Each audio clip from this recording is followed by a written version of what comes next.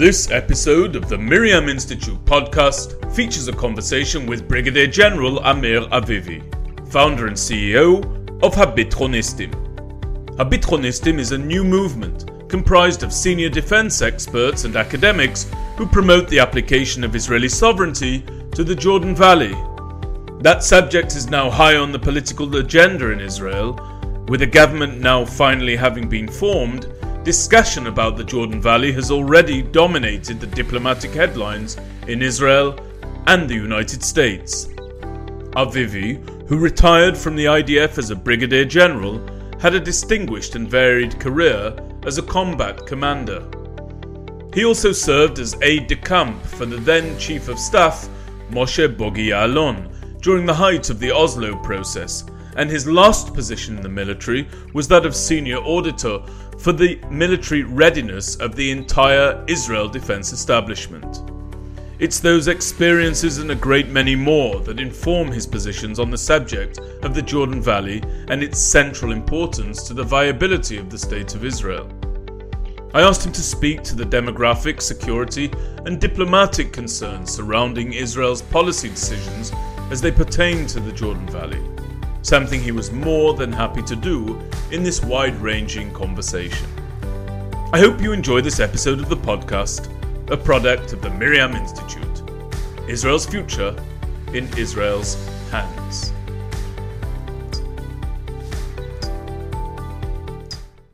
Okay, good afternoon to everybody. Welcome to this webinar of the Miriam Institute. I'm Benjamin Anthony. I'm the CEO and the co-founder of the Institute, along with my colleague Rosita Panini, who is the co-founder and COO. And I want to begin by thanking my great and powerful colleague, Mr. Alan Langer, for bringing about this webinar today. We did have a different speaker initially arranged for this call. That wasn't able to proceed due to some unforeseen circumstances, but we are honored to now host today Brigadier General Amir Avivi. And for those of you who don't know Brigadier General Amir Avivi, I just want to give you a brief background about him, and then he and I will have a conversation about his most important work that's being undertaken at this time. Brigadier General Amir Avivi concluded his service as the head of the auditing and consulting department of the Israeli Defense Establishment, including the Israel Defense Force, the Ministry of Defense, and Israeli military industries. In that position, Avivi managed more than 100 military auditors and advisors. He was responsible for the audit of military readiness, budgeting, procurement, projects, bids, cyber, logistics, infrastructure, and operations. Avivi fulfilled various command positions in the Corps of Engineers, where he led thousands of soldiers in a dynamic combat environment. Avivi served as brigade commander, deputy division commander, and head of the military school of engineers. He also served as the aide-de-camp for the then chief of the general staff of the Israel Defense Forces, Lieutenant General Moshe Bogi Ya'alon, who now is a central player within the political system in the state of Israel. In that capacity as aide-de-camp, Avivi was at the heart of policymaking in the Israeli government and defense establishment. And Avivi also serves as the principal of the New State Solution Working Group, where he and I have had the privilege of collaborating very intensely across several countries and in front of several governments, students, audiences, and so on. We might talk about that in due course, but today the focus of the conversation is about his, as I said, most important work as the CEO and founder of Habitronistim. And Habitronistim is a collective of senior experts, not exclusively, but including from the security realm, from the State of Israel, who are in favor of advancing the application of sovereignty over the Jordan Valley. Now, this movement could not be more timely. This movement comes, as everybody who follows the State of Israel knows, the Jordan Valley has been a central aspect of discussions between the administration of President Trump and Prime Minister Benjamin Netanyahu. And now that a government has finally been formed between Prime Minister Netanyahu and former Chief of Staff Benny Gantz of the Kachol Lavan party, the issue of applying sovereignty to the Jordan Valley has never been more of the moment. So we're very pleased to have you here, General Avivi. Thank you so very much for giving your time. Just before I get you moving, I want to add a couple of quick personal points and also one important point of information. You know, in the diaspora overseas, when people hear about auditors, I think they oftentimes think of accountants. You are not an accountant. You are a general No. with very extensive command experience. As I read in the introduction, you are somebody who has been responsible for maintaining, inspecting, and assessing Israel's military readiness, not as a consequence of qualifications as an accountant, those you don't have, but as a consequence of your qualifications as a defense expert. That's the first thing that I think should be very, very clear to everyone, the man that we have the pleasure of talking to. And the other thing is that we have had the privilege of bringing you to lecture at the preeminent universities around the world. And when I say preeminent, I mean that. Only a couple of months ago, you were at the Kennedy School of Government at Harvard University. You also speak at Harvard Law School. In the same day, you spoke at both of those institutions. You've spoken at University of Pennsylvania Law School. You've briefed governments together with us in Poland. You've briefed governments in the United Kingdom. You've briefed governments and administrations in the United States of America. You're one of the most articulate and well-versed individuals on your subject. You're the son of a storied ambassador of the State of Israel. You had an international upbringing, moving from different countries. I think by the age of 7 or 8, you spoke 3 or 4 languages. You then, right, in the Israel Defense Forces, where you served as a lone soldier because your parents were out of the country, and that qualified you as a lone soldier. You knew that you wanted to be an officer. You signed up for that. And at the expense of another career that you were considering, which was to be a musician, because you're quite an accomplished pianist, you decided that your place and your dedication was to be focused exclusively towards the betterment of the State of Israel and the defense of the State of Israel. And quite frankly, there's no better, clearer embodiment of that dedication than what you are doing now with Habithonistim. And so I just want to say welcome to our webinar. Thank you for being with us. Thank you. It's a pleasure. And good evening from Israel. Thank you very, very much. So let's give a little bit of context to people over here, because if they haven't heard of Habithonistim, we definitely want to make sure that they're clear not only about what it is you do, but also how they can become involved in that important work. So let me provide just a bit of context as best I can. Feel free to correct me, adjust anything. This is an opportunity for our viewers to get to know you, not to get to know me. So for many years, there's been an organization which is called the Commanders for Israel's Security. Now, this organization claims to have a list of senior officers from the Israel Defense Forces, roughly 200 to 300 in number. I hear different numbers. And if I could boil it down to basic principles, they are in favor with the uppermost urgency of implementing the two-state solution as is commonly known. The two-state solution meaning a state for the Palestinian Arabs in Judea and Samaria, East Jerusalem as its capital, and they don't really tackle the issue of the Gaza Strip as best I'm aware, but that's what they're after. So a boilerplate two-state solution. And for many years, even decades, they've actually been the only show in town. There hasn't really been a voice of equals who are debating them, challenging them, pressing one another to explain their ideas. And along comes Brigadier General Amir Avivi, and he says, I will have at that issue. I believe that I need to do that. And so you established Habithonistim. Now, Habithonistim in a direct translation would mean the security officials. You are not in favor of the two-state solution as commonly understood. Your movement is to apply Israel's sovereignty to the Jordan Valley, and you believe that there's a historic moment right now that mustn't be missed. So tell me how it is that you decided to go and establish Habithonistim. Start there, if you would. Okay, first of all, I want to say that there are actually two kinds of two-state solution. The first one was the original one, the Oslo two-state solution, which was pushed forward by late Prime Minister Rabin. And Rabin set very clear red lines when he pushed forward Oslo. He said three things. First of all, he said the Jordan Valley will be Israel's border. And this was an essential issue for him. He understood that Israel cannot defend itself without the Jordan Valley that separates between the whole Middle East, especially as we see it today, and Israel with Judea and Samaria. The other thing he said, I'm completely opposed to the division of Jerusalem, and he even said, if we divide Jerusalem, if this issue is talked about, I prefer not having peace, and I won't divide Jerusalem. This is Rabin. This is the left wing in Israel. And the third thing he said, I am in favor of an autonomy in Judea and Samaria, something that is much less than a state.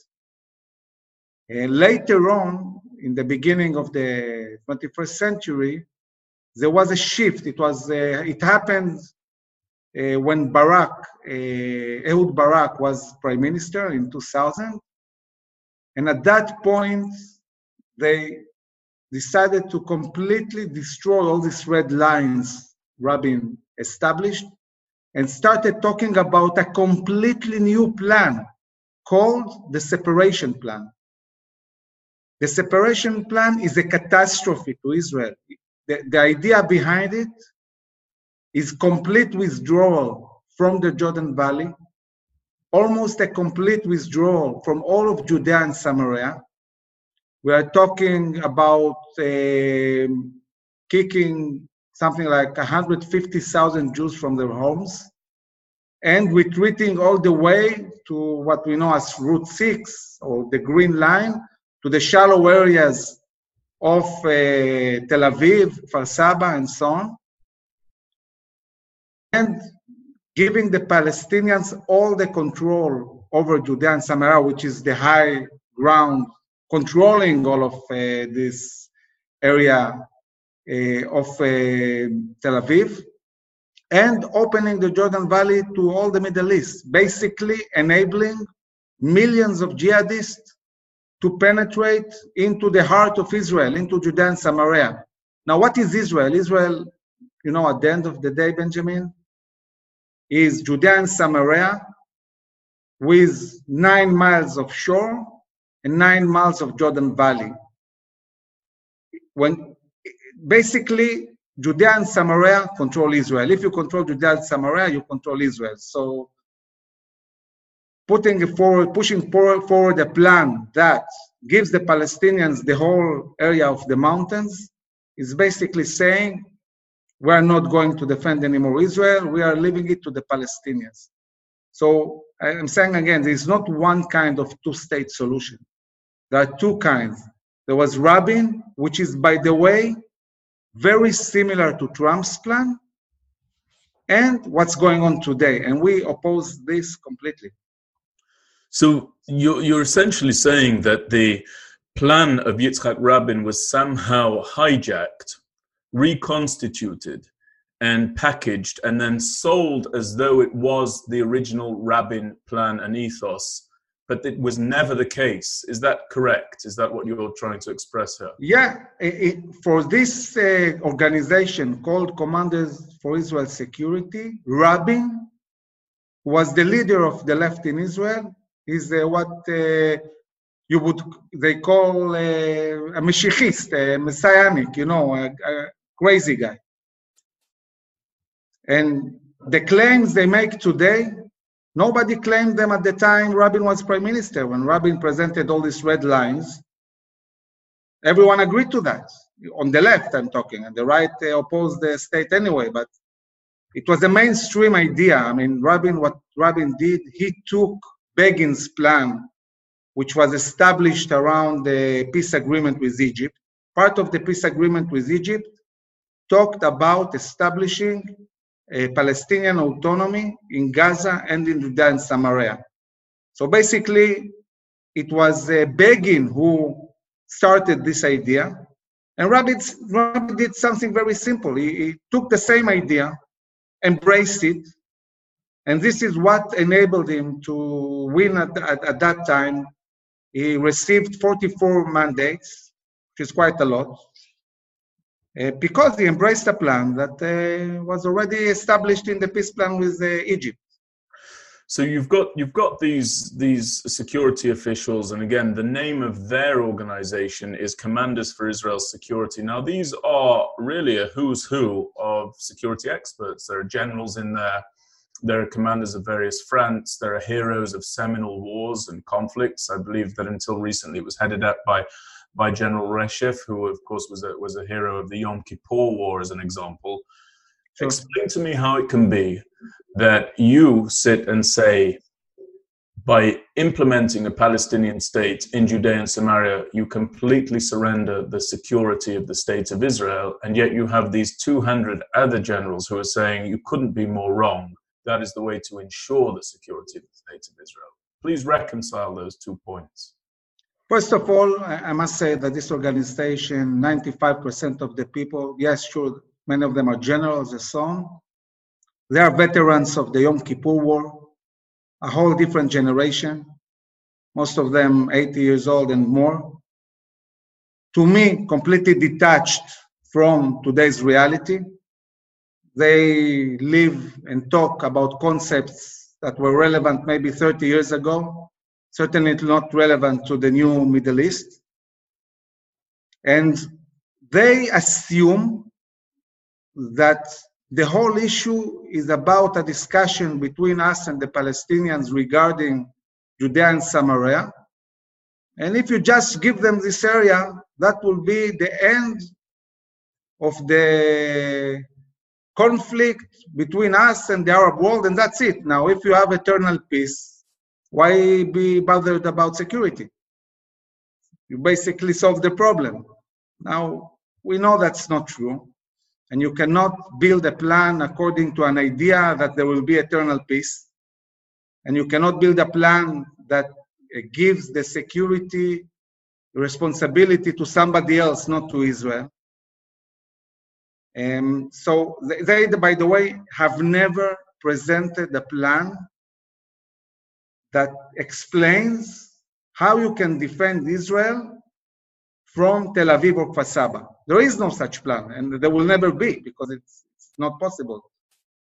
But still, they say we have to withdraw and leave all of Judea and Samaria, and everything will be fine. So I just want to understand how you came to all of this. You're there, you're a retired general of the Israel Defense Forces, and you decide that now is the time to establish an organization, and not only to establish it, but to lead that organization, calling for the application of sovereignty in the Jordan Valley. Why is now the time, and why did you feel that you had to engage in that?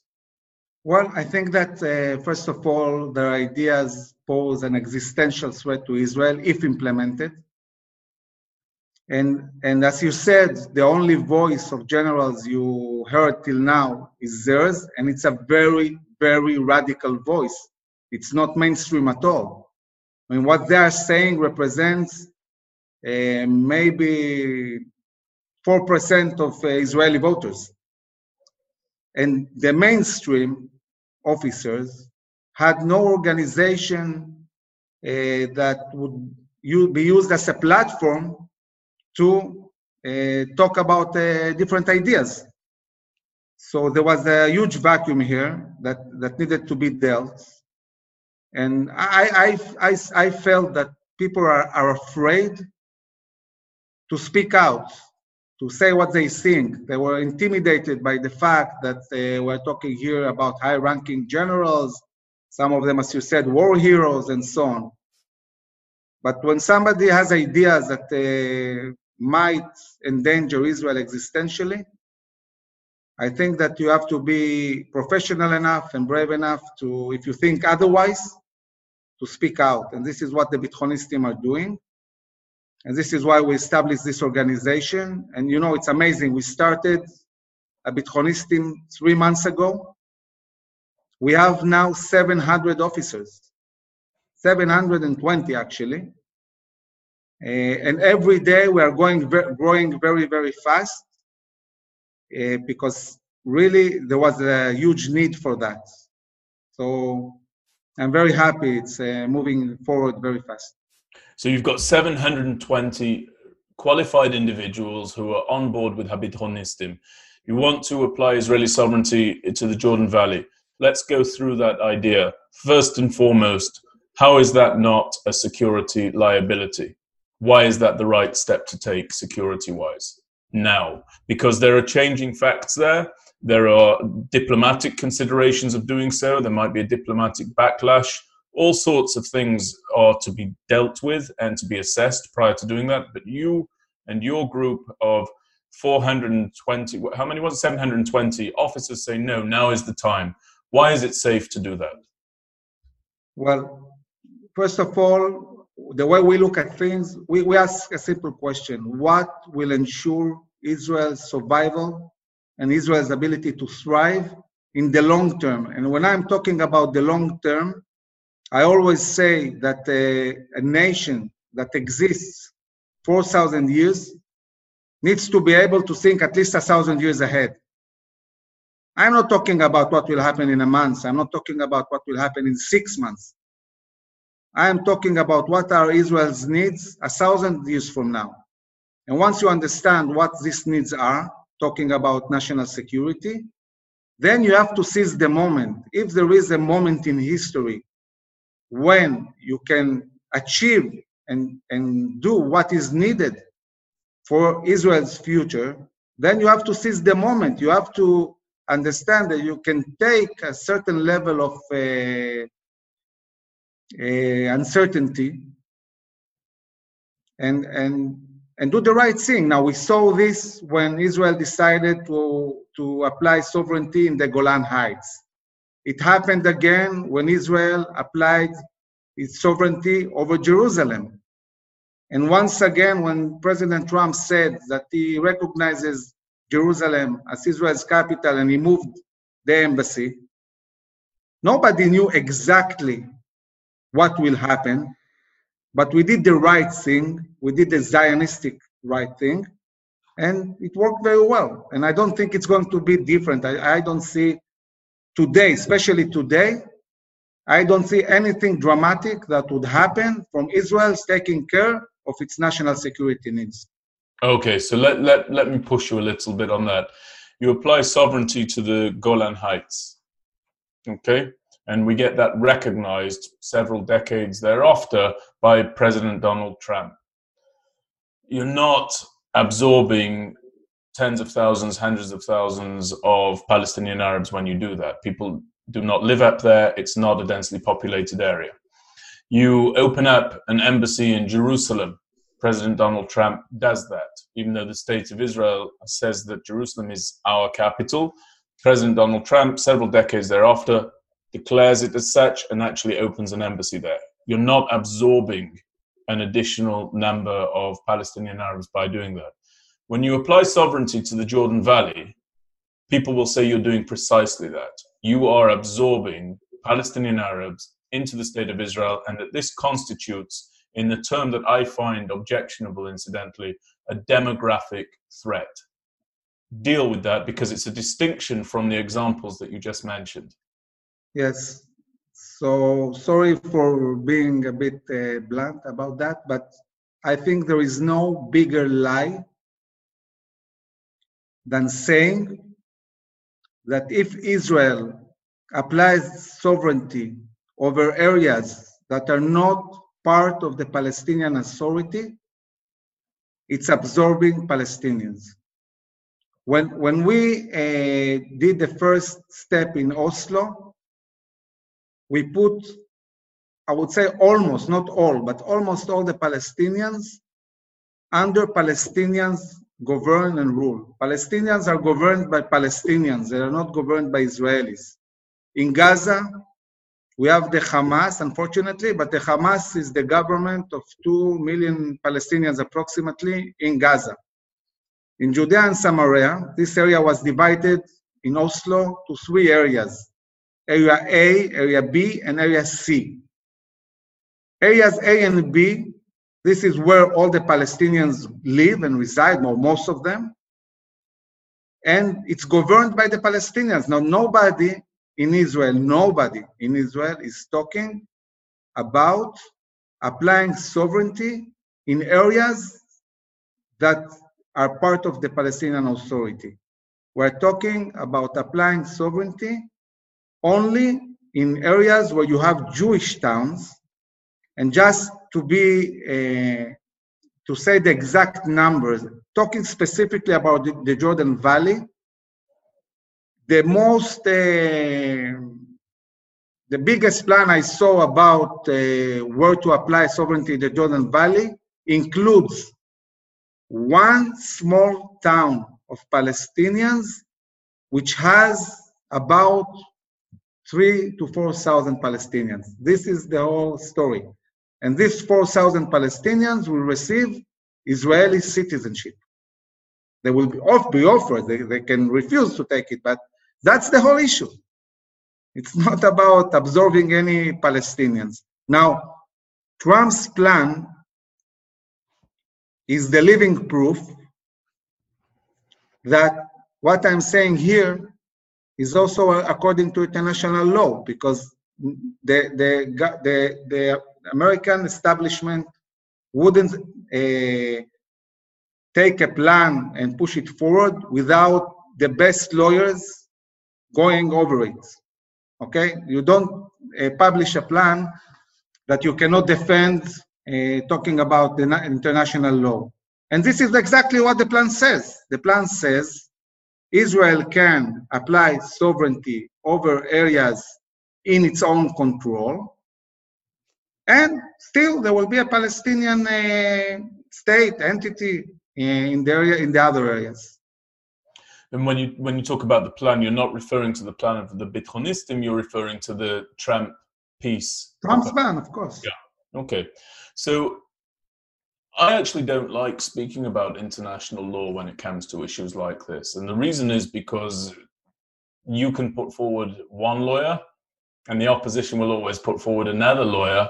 And the simple fact of the matter is that the attachment of the people of Israel to the land of Israel moves beyond that, and it will not be made or broken in accordance with what an international lawyer has to say, and it will not be made or broken based on what even a friendly administration to the state of Israel has to say about it. In other words, if the administration of President Trump was to turn around and say, actually, we've got a second opinion and we do view this as illegal and controversial under international, that would not change or adjust the attachment of our people to that land. So there's you're perfectly right. And there's something else at play here, and I want people to hear it from you, given who you are and what you've undertaken. Now, you're sitting here, forgive me for personalizing this, you're sitting here, you don't have a kippah on your head, you don't have peyot, side curls, you're not wearing religious garb, you're not from an Orthodox observant background, but there's something that motivates you when it comes to the Jordan Valley and Judea and Samaria. What is it? Well, it's very simple. I'm a Jew. This is my land. I know that there is no other option for the Jewish people survival but having our own state, and it must be that viable one. We're not going to be pushed back to a ghetto. And it's not about just a standard of living or things like that. We need a viable state. Now, Israel is growing very fast. In 20 to 30 years, there will be more than 20 million Israelis. Where exactly do you expect people to live? We cannot live in an area with the width of 9 miles. This is from the sea to the Green Line. Now, I jog 9 miles in the morning. It's conceivable to me that you jog your own country in the morning. What kind of state can live in 9 miles and be in the shallow areas and not in the mountains? Now, by the way, people, you said to me before, are quite fed up to talk about the corona, but I think that the ideas that are pushed by commanders of Israel's security is creating one big New York in the shallow areas of Israel. So something like is going on now, like the corona, can destroy a country like that. You need space. And you need to control high ground. You know, we, the Jewish people, we defeated empires in Judea and Samaria. This is a crucial area for us. So sure, I don't want to control the Palestinians. I don't have any plans, and I don't think we should absorb them. They should govern themselves. But okay, they are controlling 40% of Judea and Samaria. We are controlling the other 60%, and so it's fine. We hope you're enjoying this podcast, a product of the Miriam Institute.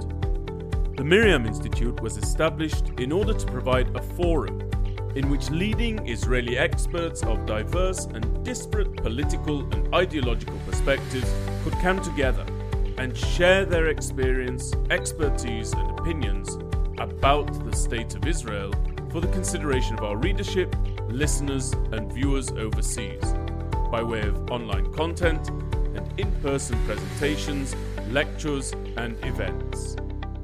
You can learn more about these initiatives via our website, www.miriaminstitute.org. All of the work that we undertake is made possible by way of tax-deductible donations from people like you. We invite you to make a tax-deductible contribution to our organization via our website, and we thank you in advance of your support. Please enjoy the rest of this podcast, a product of the Miriam Institute. Israel's future in Israel's hands. So let's go through another couple of clarifications, and then I'm going to move on to prospective opportunities that come by way of this or separate to it. There are 720 individuals now in your group. On the other side, and I don't know if I'm framing it correctly by saying the other side, it may be that you view them as the other side, it may be that you just view them as a different opinion and you welcome their different opinion. You can define that. But very, very often people say, well, the people who are part of the organization that calls for the establishment of the two-state solution as defined under Ehud Barak in your definition of it earlier in the call, these are... The separation plan. The separation plan. These are... I suggest we start calling it what it is. It's a different plan, the separation plan. The separation plan. So those who advocate for the separation plan are secular, left-leaning, progressive, certainly dedicated citizens of the State of Israel, certainly a legitimate voice within the State of Israel, but they're all of that camp. And then on the flip side, Amir, you have people saying anybody who wants to hold ground in Judea and Samaria or the Jordan Valley are right-wing, orthodox, messianic Jews. The composition of your group, do you know their politics? Are they all very orthodox? Are they messianic in their viewpoint? What has moved them towards their position? Well, 95% of the group are secular. Most of them, by the way, don't live in Judea and Samaria. They live in the major cities of Israel. I think that the way we see it, we try to look at things analyzing reality in a realistic way. Basically, I can agree that the fact that we are talking about a situation where we'll have a Palestinian entity completely surrounded by Israel is a complex issue. But when I put Israel's security and Israel's needs in the future and ask myself, okay, what's more basic, a survival or how we deal with the fact that we have this Palestinian entity? The answer is very simple. Our security needs are rigid. You cannot play with them. And anybody who tries to tell a story that we can play around, we can bring international forces, the UN maybe, let the Palestinians guard us, and so on, is endangering Israel existentially. Now, when we're talking about statecraft, this is a much, much more flexible issue. I'll give a simple example. The Vatican is a state that has even a representation in the UN. Mm-hmm. They have their own passports. It's a state the size of a neighborhood inside the capital of another state, namely Italy, in Rome. They don't have an army. They don't have an airport. They don't have airspace. And it's a state. Now, if this is a state, anything can be a state. So basically, finding a solution for the Palestinians. And as you know, Benjamin, you and I are pushing forward a much, much better solution than the two-state solution, a much more viable solution, anchoring a state, a real state for the Palestinians in Gaza and the Sinai Peninsula. So we are looking for a solution, and it's better than what has been offered to the Palestinians till now. There are solutions for the Palestinians. There cannot be a solution that undermines Israel's very existence. So this is why we're so determined to make sure that all our needs are met. So let's talk about two points, one of which just came out of your answer. So if just so that everybody's clear and aware of my personal viewpoint, although in the Miriam Institute, as you know, you just debated, for example, Dr. Nachman Shai, former member of Knesset here in Manhattan, and we specialize in putting forward diverse and disparate viewpoints about the state of Israel. We're dedicated to doing that. My own view is very, very clear. I don't think that the state of Israel should in any way, shape or form enter into any discussions about the ceding of land. I think it's a dreadful idea. It's a flawed policy. It's never worked. And in my opinion, it never will work. I also don't think it's within the remit of legislators of the state of Israel to do so. I think that legislators within Israel have one task. That's to shuffle and shuttle us forward to ever improved progress while maintaining and retaining the state of Israel as it is. Now, I'm willing to debate that. I welcome people to debate it.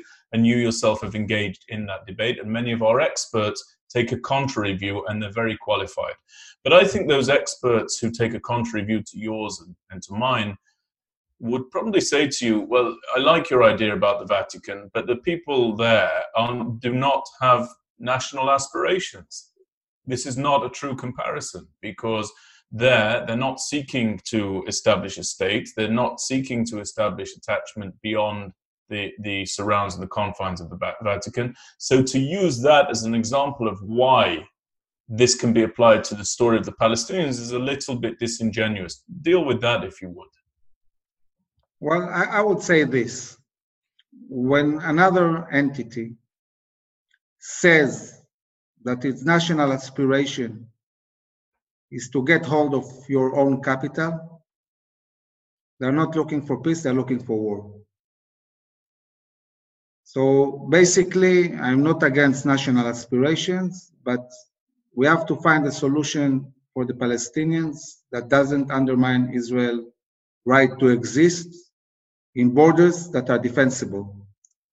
Now, when we analyze to the depths what are the real interests on the Palestinian side, I would say this. I think that in Judea and Samaria, the vast majority of Palestinians want to be part of the Israeli ecosystem. They work, hundreds of thousands of Palestinians work in Israel. They gain in Israel 4 times more than they can gain in the Palestinian Authority. They want to be part of Israel. They want to work in Israel. They want to enjoy Israel's GDP, which is more than $40,000, and not Palestinian GDP that is less than $3,000. Right. So they want to be part of us. We don't want them to be Israeli civilians. We want them to be Palestinian civilians. Citizens, sorry. So we need to find the right equilibrium. We want to keep them under Palestinian government.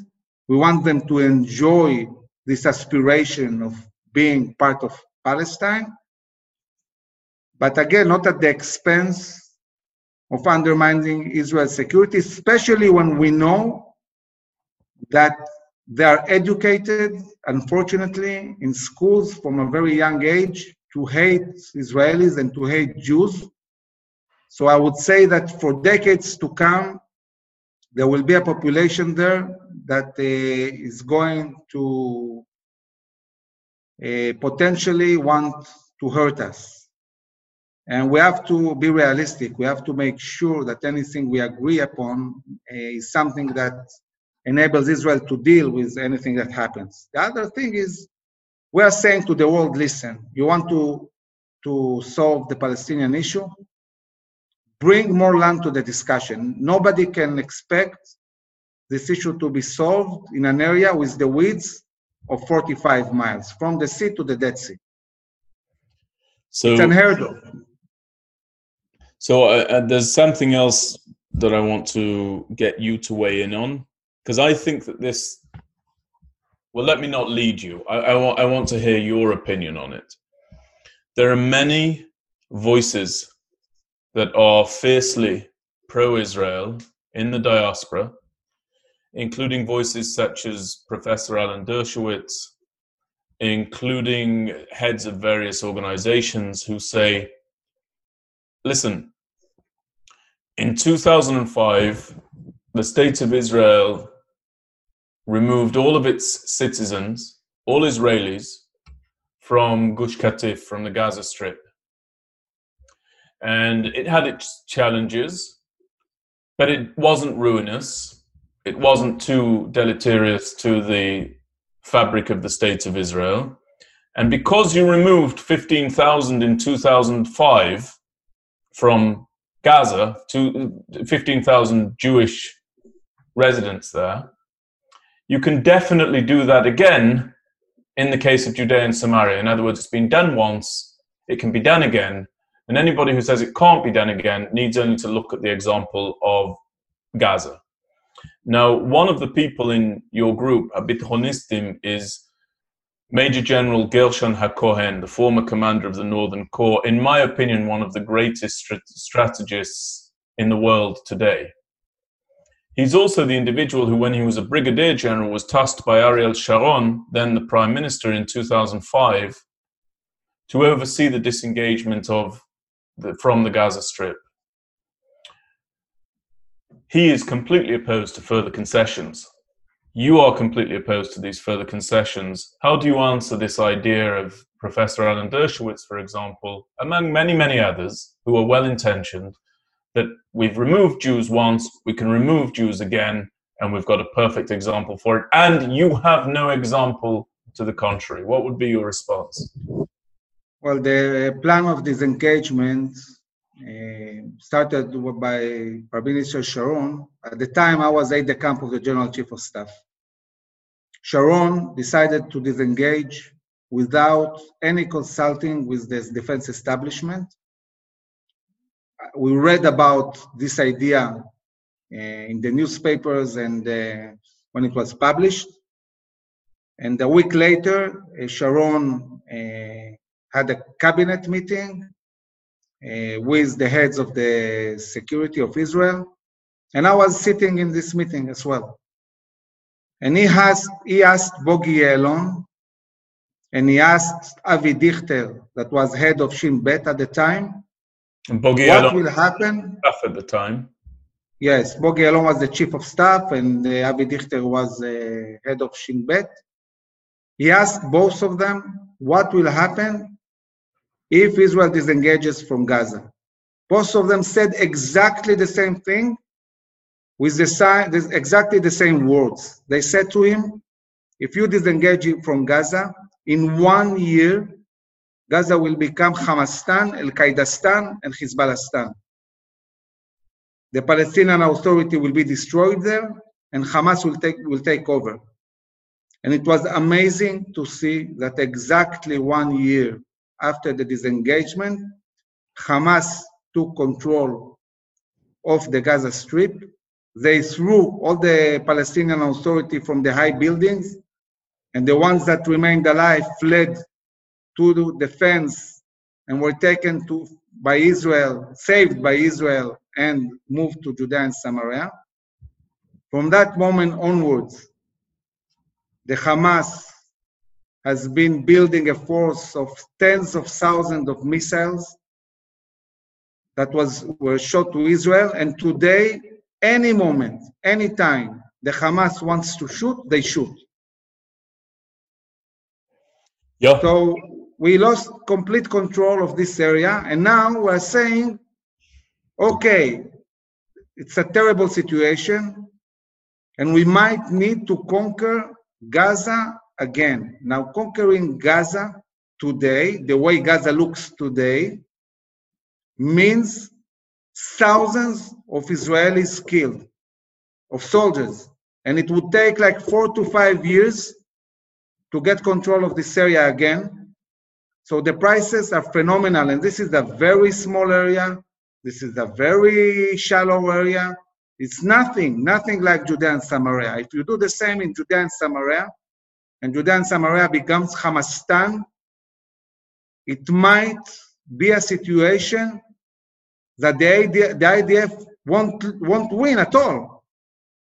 I mean, if I'm given command of the Palestinian forces, and I'm not, I don't think I'm the most able general, you know, I'm okay. But if I'm given command of the Palestinian forces and I'm controlling Judea and Samaria, I am sure I can defeat the IDF. I can think of a plan that in 2, 3, 4 years, I will build the force in a way that the IDF will lose. And this is something the Jewish people cannot afford. And we cannot afford a situation when we do mistakes. We have to go to a war of tens of thousands of people killed, on both sides, by the way, to correct this mistake. So I suggest not do this mistake again. I mean, somebody who says that this engagement was a good plan and everything is good now doesn't really understand what's going on. I want to give a small example, a really small one. In the last events in Gaza, we had to stop the trains from the south to Tel Aviv because there is the one place, it's 1 kilometer, like let's say 1 mile, that Gaza controls the area where the train passes. And since they shoot missiles from them, control it overlooks this area. It overlooks, exactly, and it's only 1 mile. Yeah. Okay, because of 1 mile, all the transport between the south of Israel to Tel Aviv by train was stopped. In Judea and Samaria, in any point in Judea and Samaria, you control everything, all the center of Israel, all the roads, all the way to road number 2 on the shore, road number 4, road number 6. Any place in Judea and Samaria, you can shoot a missile. So it means that if there is anything small happening, at that moment, all the center of Israel is closed. Nobody can move, cars, trains, anything. And I want to give another example to understand that anybody who says that the IDF is the strongest army in the world, and I don't know, in the region or whatever, I want to give a small example.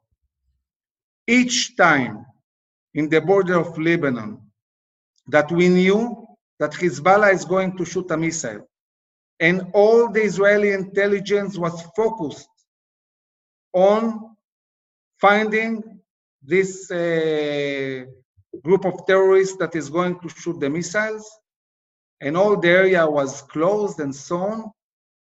In 100% of these events, at the end of the event, they managed to shoot the missile. So even if Israel concentrates everything, all its abilities on one small event, not many, one, they didn't manage to stop it. Why? For a very simple reason. Because Israel is very good technologically, but then if you have like 3 terrorists going with a missile without cell phones, without anything electronic, what does Israel technology help? You cannot detect them.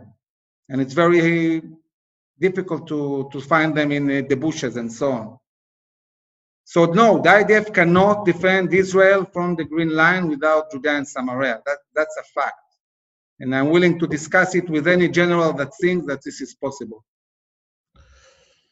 So I want to, in the 10 minutes or so that remain, I just want to deal, as I said, with some prospective ideas. Now, you and we work very, very closely, and we have done for a couple of years, on the new state solution. You may be able to see on the maps behind me, Amir, the new state solution is there. Yeah, I see that. And you can see that in true color, and you can see it also in various other manifestations. Tell people just in brief form about the new state solution, and I'd also like you to tell me, does the new state solution in any way become impeded by the annexation of the Jordan Valley? Not annexation, but the application of sovereignty to the Jordan Valley. So maybe before talking about the new state solution, I want to answer that. I think that once sovereignty is applied, it's not only about the Jordan Valley. We're talking all the time about the Jordan Valley, but we're talking also about all the Jewish towns in Judea and Samaria, which is a very big deal. So basically, we see three things that are happening. One, a declaration that Jerusalem forever will be united and under Israel as Israel's capital. We're talking about the Jordan Valley, and we're talking about all the towns in Judea and Samaria. Once this reality becomes, two things will happen. One is that people who supported the two-state solution or the separation plan will have to understand that they need a new idea, because their idea of separation will be over, won't be relevant anymore. The other thing is that most Israelis, including the Bitchonistim, and as you said, Benjamin, we oppose any more ceding of land in Judea and Samaria because we think it will endanger Israel and we won't be able to defend effectively the towns there. So therefore, we are very in favor of one part of Trump's plan, but then we oppose the other part.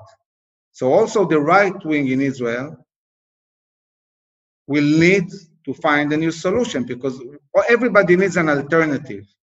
And I think that the new state solution will become, for maybe for the first time, a very, very relevant alternative for all sides, both the supporters of the two-state and the opposers of the Palestinian state in Judea and Samaria. Now, I would like to share for a moment a specific slide talking about that. Now we see, okay.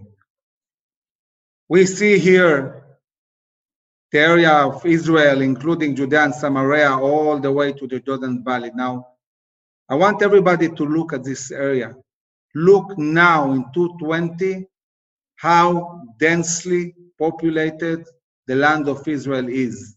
There is no potential here to do anything meaningful, talking about trying to create two states. Now, I want to remind people that when we talk about a Palestinian state, it's not only about the people who are at the moment living in Judea and Samaria or in Gaza. We're talking about millions of Palestinians who live in other countries who potentially will be able to come back to their own state. Where will they come back to?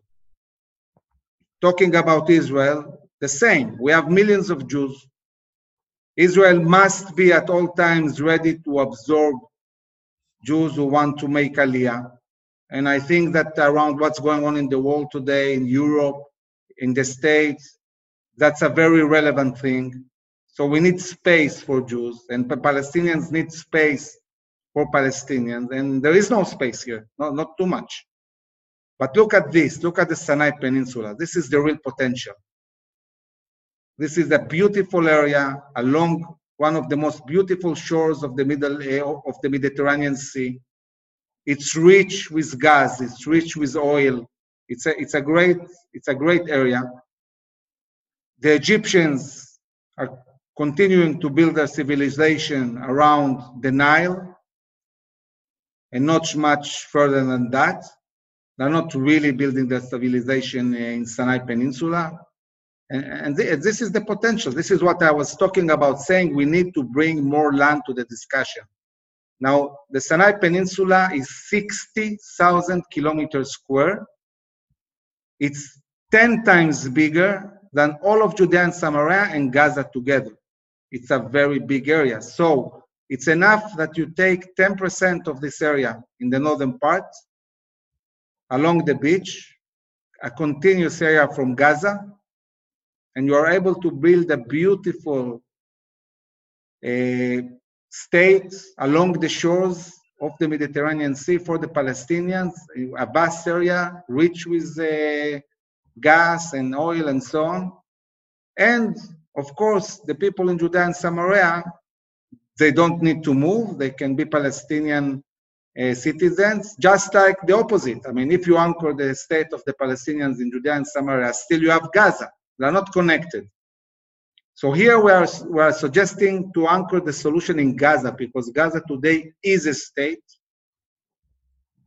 It potentially can be a very meaningful state. It's just too small. The Gazans are locked in an area with the width of 3.5 miles.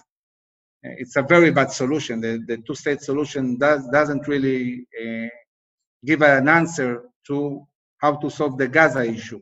So we say, okay, let's take this problem, intractable problem, and let's start from there. Let's solve the issue of Gaza, enlarge it into the Sinai Peninsula with Egyptian consent, and build a viable state in Sinai Peninsula and in Gaza.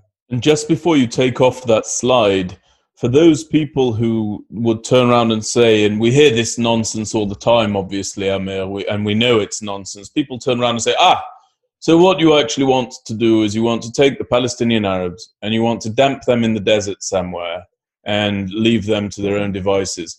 The reality of the matter is, ladies and gentlemen, for those of you who are looking at this slide, the state of Israel, which you now see fully illuminated just above the Sinai Peninsula, looked exactly like the Sinai Peninsula before we started to develop it.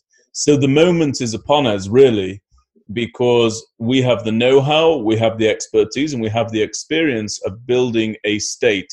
And when Amir and I and Rosita and our entire team talk about the establishment of a state for the Palestinian Arabs in the Sinai Peninsula with contiguity into Gaza or vice versa, we're talking about an independent, sovereign, viable, thriving state where the Palestinian Arabs can determine their own future. That's a far better deal than anything that's been put forward by the separation plan, which does not offer the Palestinian Arabs a state. It offers them at best a sub-state. And that's far better, obviously, than any other alternatives that have been put forward. And we're gaining traction with that. Remember, for our American listeners, Las Vegas looked just like that desert before somebody, a visionary, went over there and said, I think that this place has potential. So there is one point more, Benjamin, that please. we don't say a lot, but the areas we are talking about here, it's exactly where Israel chose to build towns and cities when it controlled the Sinai Peninsula. Yamit was exactly here. Yeah. This area. Yeah. We thought it was a great place. So we're not suggesting anything that we don't want to do. Correct. And if you can take this slide down, I just wanted to ask you about one other thing before we end this call, Amir. Where can people learn more about Habitchonistim? Where can they go to find out more information about you? Well, we have Facebook, we have Twitter, we have Instagram, and you just write Habitchonistim with an H, with not CH. We have a website that is it's online, but it's under construction, talking about English. We started with a website in Hebrew. We're working on a website in English. I must say sincerely that we started building the Bitchonistim in January, and we thought that we'll launch the Bitchonistim somewhere around April, but events have happened so fast that already in January we launched the organization. I thought that at this stage I will manage to bring, I don't know, maybe 20 officers to the organization, and now we have over 700. So a lot of good news, but it also requires us to move very fast and take care of everything as things happen. So, and also when you get that English website app, we will send it around to our listeners to this call as well. And Right, I just want to thank you. And before we adjourn, I want to talk very quickly about what we've got coming up. You've kindly offered to speak to our listeners on Yom Ha'atzmaut, Israel's Independence Day celebrations. I very much encourage everybody on this call to dial in for that, because I know just how passionate you are about the existence of the State of Israel and the unique perspectives that you bring.